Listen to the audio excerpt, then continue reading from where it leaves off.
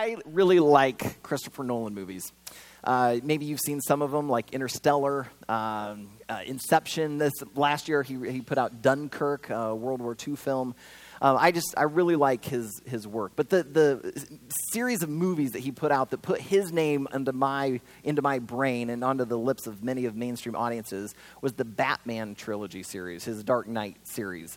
And a lot of people really liked it. He kind of revamped the whole entire comic book, movie genre. It was before Marvel really was pumping out a lot of their stuff, and is back, when Batman was kind of a really campy movie. Now it kind of had some gravitas. It had some seriousness to it, and a lot of people really liked how Christopher Nolan, portrayed Batman as this very flawed individual with very normal emotions. And I think that just kind of drew people in, that he wasn't like this above everyone else type of character, that even though he was super, super wealthy, you kind of saw he was just a regular guy. He just happened to have $1 gazillion to buy really expensive toys to fight the bad guys. But as I watched it, I realized that what Christopher Nolan did was he didn't just revamp kind of the superhero movie or kind of recapture a comic book. What he did was he told a story, and it was really a story about revenge. If you think about it, in Batman Begins, little young Bruce Wayne ends up developing a fear of bats because of an accident that happened in a well. Well, his wealthy family takes him to the opera, and while in the opera, there was this scene where it reminisced bats, and it scared Bruce. And Bruce, starts having an anxiety attack, and he turns to his dad, and his dad, who loves him and honors him, says, "All right, let's go." And so the Wayne family gets up and leaves. Well, rather than cause a scene, they slip out a back door into an alley where there happens to be a criminal. And he sees these really fancy tuxes and thinks, money. So he starts trying to steal their jewelry, their money, and he's got a gun. And he accidentally ends up shooting Bruce's mom. And in a panic, he then turns and shoots Bruce's dad, leaving young Bruce there in the alley overlooking his dead parents. And so the movie is all about Bruce growing up with this inner anger and how he wants revenge. And so because it was crime who took his parents, he wants revenge upon criminals. And thus he becomes Batman. The very thing that caused fear in him, he wants that to cause fear in others. You may not have $1 gazillion in order to fight the bad guys, but I can guarantee that inside of you is a Batman.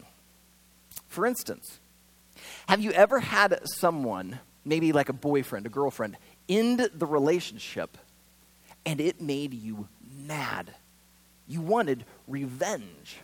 Or maybe a friend wouldn't give you a certain toy, or they had something and they wouldn't share. You got really mad at them. You wanted revenge. Maybe your job won't give you a raise. Maybe they won't give you the promotion. Maybe they actually fired you. And inside, you just want to react. Your inner Batman wants revenge. Or, like I see on Twitter all over the place, some company treated you badly. Whether they wouldn't honor the warranty or they just mistreated you as a customer. And so you go on and you use their Twitter handle to just flame them.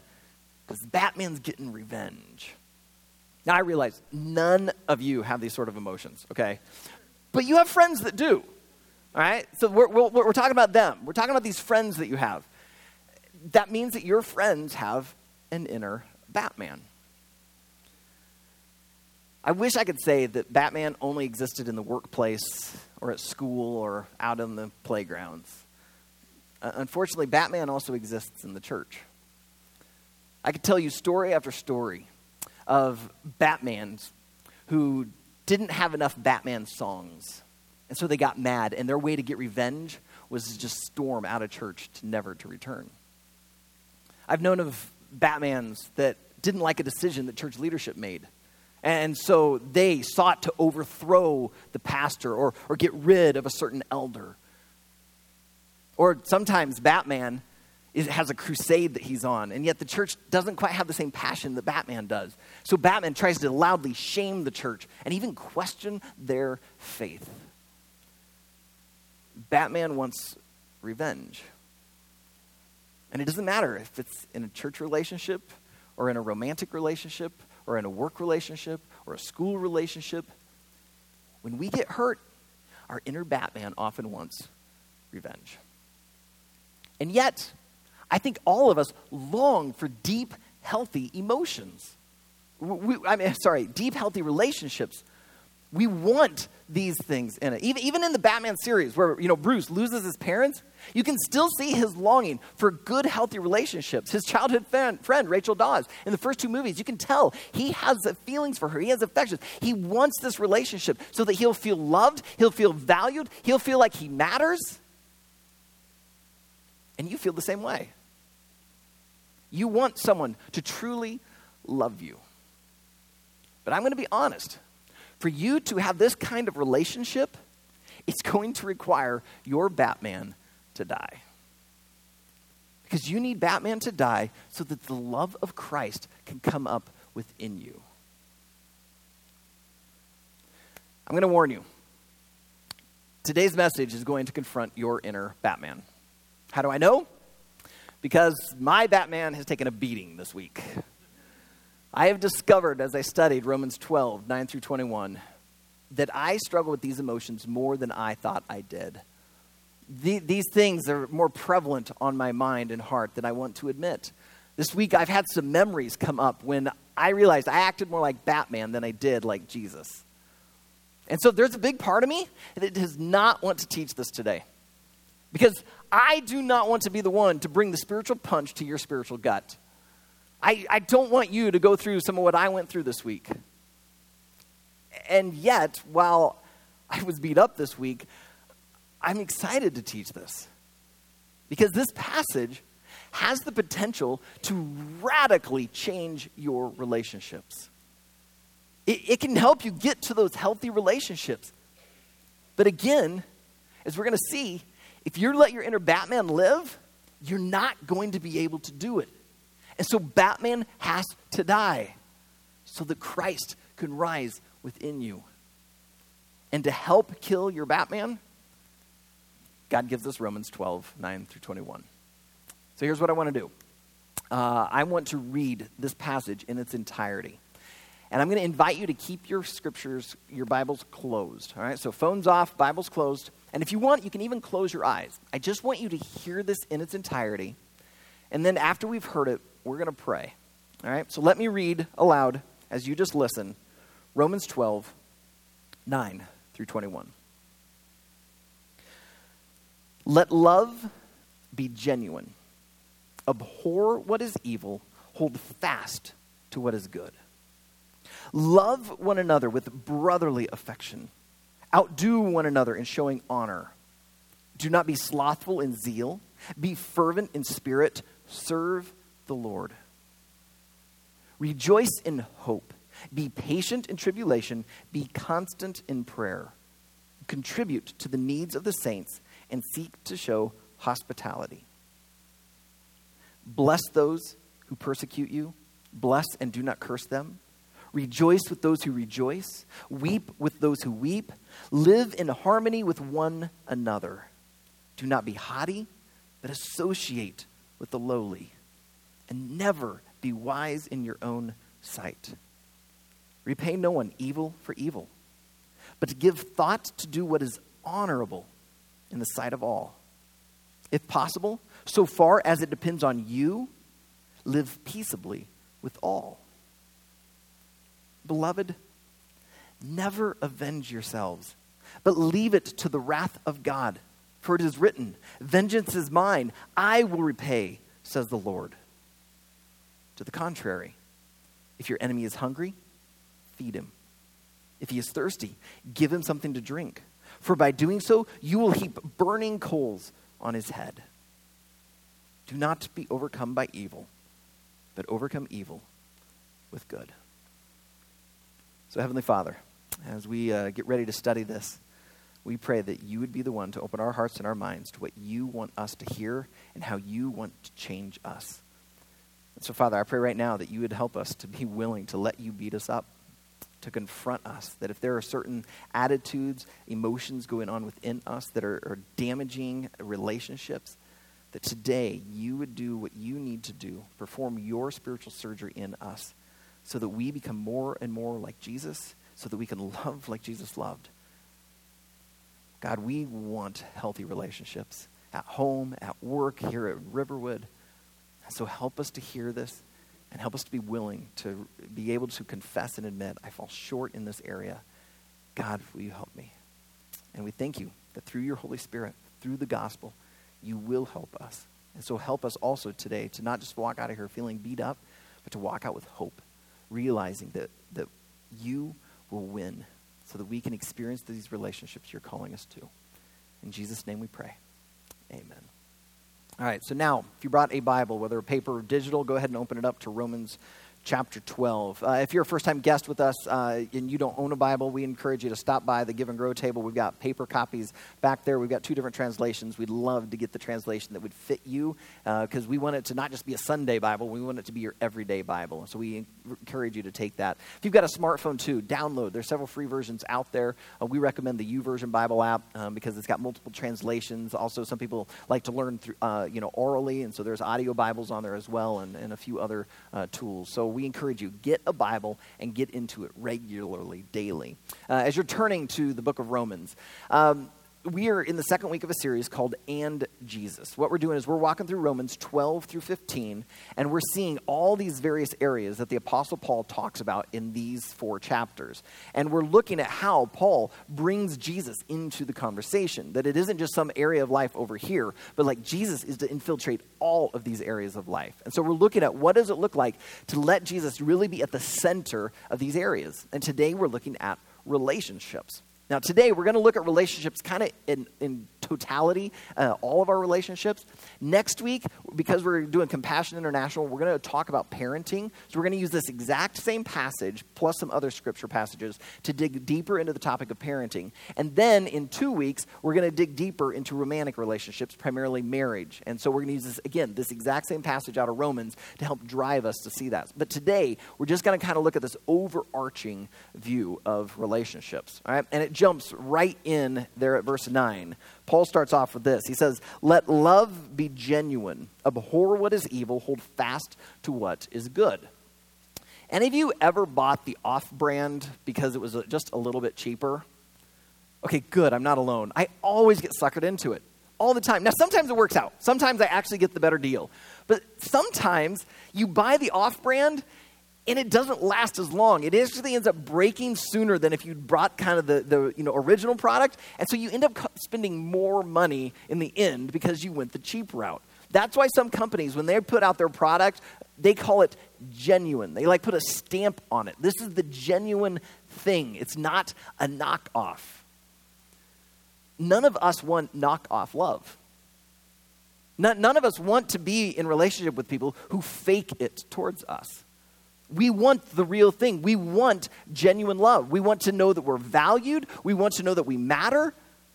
So if that's the kind of love we want, why would we not give genuine love? But we do it all the time. We pretend to love people. I can guarantee you right now, there are churches all over this country that are meeting, and when their worship gathering is done, some people are going to stand up, and this conversation is going to happen at least once somewhere in this nation. Hey, how you doing? How was your week? Everything going great? Okay, glad we could connect. See you later. Turns, walk out. All of a sudden, the husband leans over. Who was that? Happens all the time. They put on the fake, like, oh, I'm so good to see you. Glad you're doing great. And then they walk out, and they won't even think about that person until they just happen to run into him again in a few weeks back at church. We fake love all the time. And Paul is saying, don't. If you want healthy relationships, let your love be genuine. Give the real thing. And what we're going to see here is Paul's talking about all of our relationships. So when you look at some relationships in your life, whether it be, like your spouse, your kid, boyfriend, girlfriend, your parents, those relationships, okay, yeah, we'll let love be genuine there. But no, he's saying, this is for all relationships. And he even begins to help define this. Let love be genuine. He defines it a little bit more in verse 10. He says, love one another with brotherly affection. Outdo one another in showing honor. I love that, and yet I hate it at the same time. It's like he reduces love to a competition. But think about it. If you got into a competition where someone's trying to outdo you in love, and so you're going to outdo them, how much fun would that be? Like you're showing honor to them, and suddenly they say something really nice about you. You're like, whoa, nuh-uh, they're not going to outdo me. I'm going to say something nice and give them a gift. And then they return the favor. You're like, oh, okay, I got to step it up. All right, I know I'm going to publish something in the newspaper. Like, I'm going to stand on the rooftops. Like, I'm going to shower them with cards. I'm going to do everything I can to outdo them with honor. Man, your marriage would be a blast. Your kids are just going to think you're the world's greatest parent in the world. Well, they already think that, but you know what I mean. It would change your work relationships. I mean, if you just go about trying to outdo one another in honor, this sounds great, doesn't it? Until someone doesn't act in an honorable way. Until they say something kind of jerkish. They do something that it makes you cringe. They tell a joke that you're just like, that's not funny. That's not appropriate. Now suddenly it's not so easy. It's easy to give love to someone who you get along with really well, but what about your demanding boss? What about that kid in the neighborhood or at school who just is an absolute jerk or a bully or just disobedient all the time? How do you show honor to them?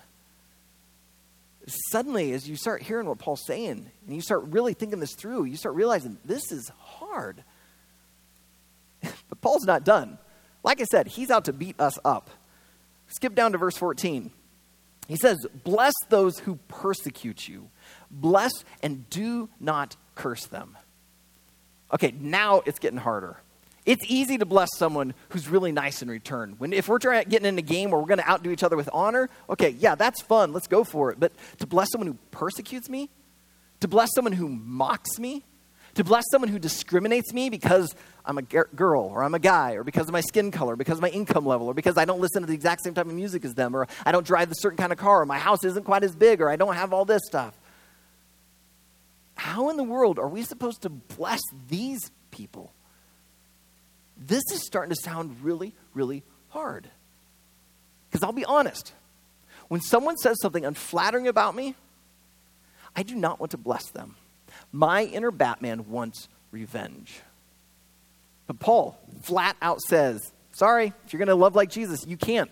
Look down at verse 17. He says, repay no one evil for evil, but give thought to do what is honorable in the sight of all. And if that's not plain enough, look down at verse 19. Beloved, never avenge yourselves, but leave it to the wrath of God. For it is written, vengeance is mine, I will repay, says the Lord. Sorry, you can't let Batman out. You can't let him win. You can't let him fight. You cannot seek revenge. Because if you are, you're showing you're living in the flesh and you're not living out the life in Christ. This is impossible. So how's that for a nice, encouraging message for your Sunday morning? You come into church, you're told, hey, you got to let your love be genuine. Oh, but it's impossible. Now, I know some of you because you're going to be like me. You're going to hear this and you're thinking, no, this is what God calls me to. I can do it. I can do it. I'm going to let my love be genuine. I'm going to outdo in honor. I'm going to bless others. I can do this. And you'll probably make it through lunch. Okay, maybe you're better than I. You'll get through Monday. Let's even pretend you are truly a superhero and you make it all the way to the end of the month. You can't do it forever, though. You will fail. Batman will come out and you will have some sort of reaction, even if it's just in your heart. And you won't be able to enjoy the relationship like you crave the relationship. So what do we do? Let me illustrate with cups. All right, I have here a pitcher of water and a cup and some towels because I'm about to make a mess. All right, so the cup represents you. Psalm 23:5 says, my cup overflows. All of us long to have our cup overflowed. We would love to have love, joy, peace pouring in. We want to be so filled up that we are overflowing into others. That's what each of us craves. That's what we long for. It's why we get married. We want that person to pour into us. As we have kids and the joy that they bring us, that pours in. That's why we have friendships at school and we love hanging out with them and that pours more into us. But there's a problem. The problem is sin. Sin, if I can actually do this. Okay, Carrie, you are clearly more gifted than I. She tested this out for me. There we go. All right. The problem is sin. Sin has poked holes into us. So that as people pour into us, everything just leaks out. Now what happens is when everything leaks out, we start getting worried. We start getting concerned because we want to be filled. And so now, instead of really truly loving our spouse, we go into that relationship looking for what we can get from it. And it's no longer about truly loving them. It's about getting. It becomes about me because my cup's not getting full. I'm not overflowing. We start using friendships for what we can get from it. We do the same in our work relationships. We are constantly grabbing, clinging, trying to get because we want to fill our cup. But the more we pour in, the more it just leaks out. So what do? That's where we need Jesus, the whole cup. Because when we place our faith in Christ and we let him be our identity, his righteousness surrounds us. The sin is there, but now it's being healed. Now it's being purified so that when Christ pours into us and all that we get, it stays and it starts to overflow. Plus, this changes things. When we start realizing that, yeah, God can use your spouse, he can use your friends, he can use your parents, he can use your kids. But what if your spouse isn't acting very loving? What if your kids are being disobedient? What if mom or dad have had a bad day at work and they say something kind of cruel? You don't have to panic. You don't have to seek to get revenge. Because Christ is pouring all the love you need into you. That's what the cross is all about. That if your eyes are on Jesus and the cross, you see the extravagant love that God has for you. And so because you know you are fully loved, you are more loved than you could ever imagine, you don't have to panic when someone is rude and cruel, when they persecute, when they mock you. You can still bless because you are getting a blessing from God. When you start worrying that you're not receiving honor, like it's really hard to honor someone who's not being honorable. I don't want to outdo them in honor because, man, No, God has given you all the honor that you need. You are worth so much that Jesus died for you. You have value because the image of God is within you. God has already therefore given you all the honor that you need. And so therefore, because you are honored, you can go and honor others, even if they're not acting honorable. But it means Batman has to die and you slide into Christ. And he becomes your identity. He becomes your shield. He becomes your righteousness. And it becomes all about him. And then you let him pour these things into your life. And then you'll become overflowing. And you will actually be overflowing into others. But it means an absolute radical change. It doesn't become about you in these relationships. It becomes about Jesus in these relationships. Because when you keep Jesus at the center, whether it is your marriage or your parenting or at work or out with your friends at school or on the athletic fields, when it's about Jesus, you're able to then let your love be genuine. You are able to outdo them in giving honor. You are able to bless them. You are able to not repay evil for evil. But instead you can overcome evil with good. Because it's the power of the Holy Spirit working within you. I told you, this passage has the potential to radically alter your relationships. But it means you have to let God kill your inner Batman so that he can raise Christ up within you. So that then you can go and love like Jesus loved and live like Jesus lived. And when you let this be your story, it changes your work relationships, your family relationships, your just friends. It can change all of them. And it can change your church. I'm so grateful that I can teach this without having a bunch of politics going on. I like that I'm able to teach this next part to a healthy church, one that is going in the right direction, and not make people feel like I'm trying to correct things. But right now, there are people all over this country who are approaching church for what they can get from it. It is all about, do I like the music? Do I like the way the pastor preaches? Do I like the certain things? Can I wear these certain things? And it becomes all about me. And they approach church like a holy cup. That sounded funny. That didn't come out like I wanted it to. Oh, well. You know what I meant. They're going in, and it's, what can I get from this? And then they're not satisfied because they didn't sing enough contemporary songs. They sang too many old ones, like the really old ones from 1996. Or they sang way too many of the new ones. I wish they would do some of the really good old ones, like from 1996.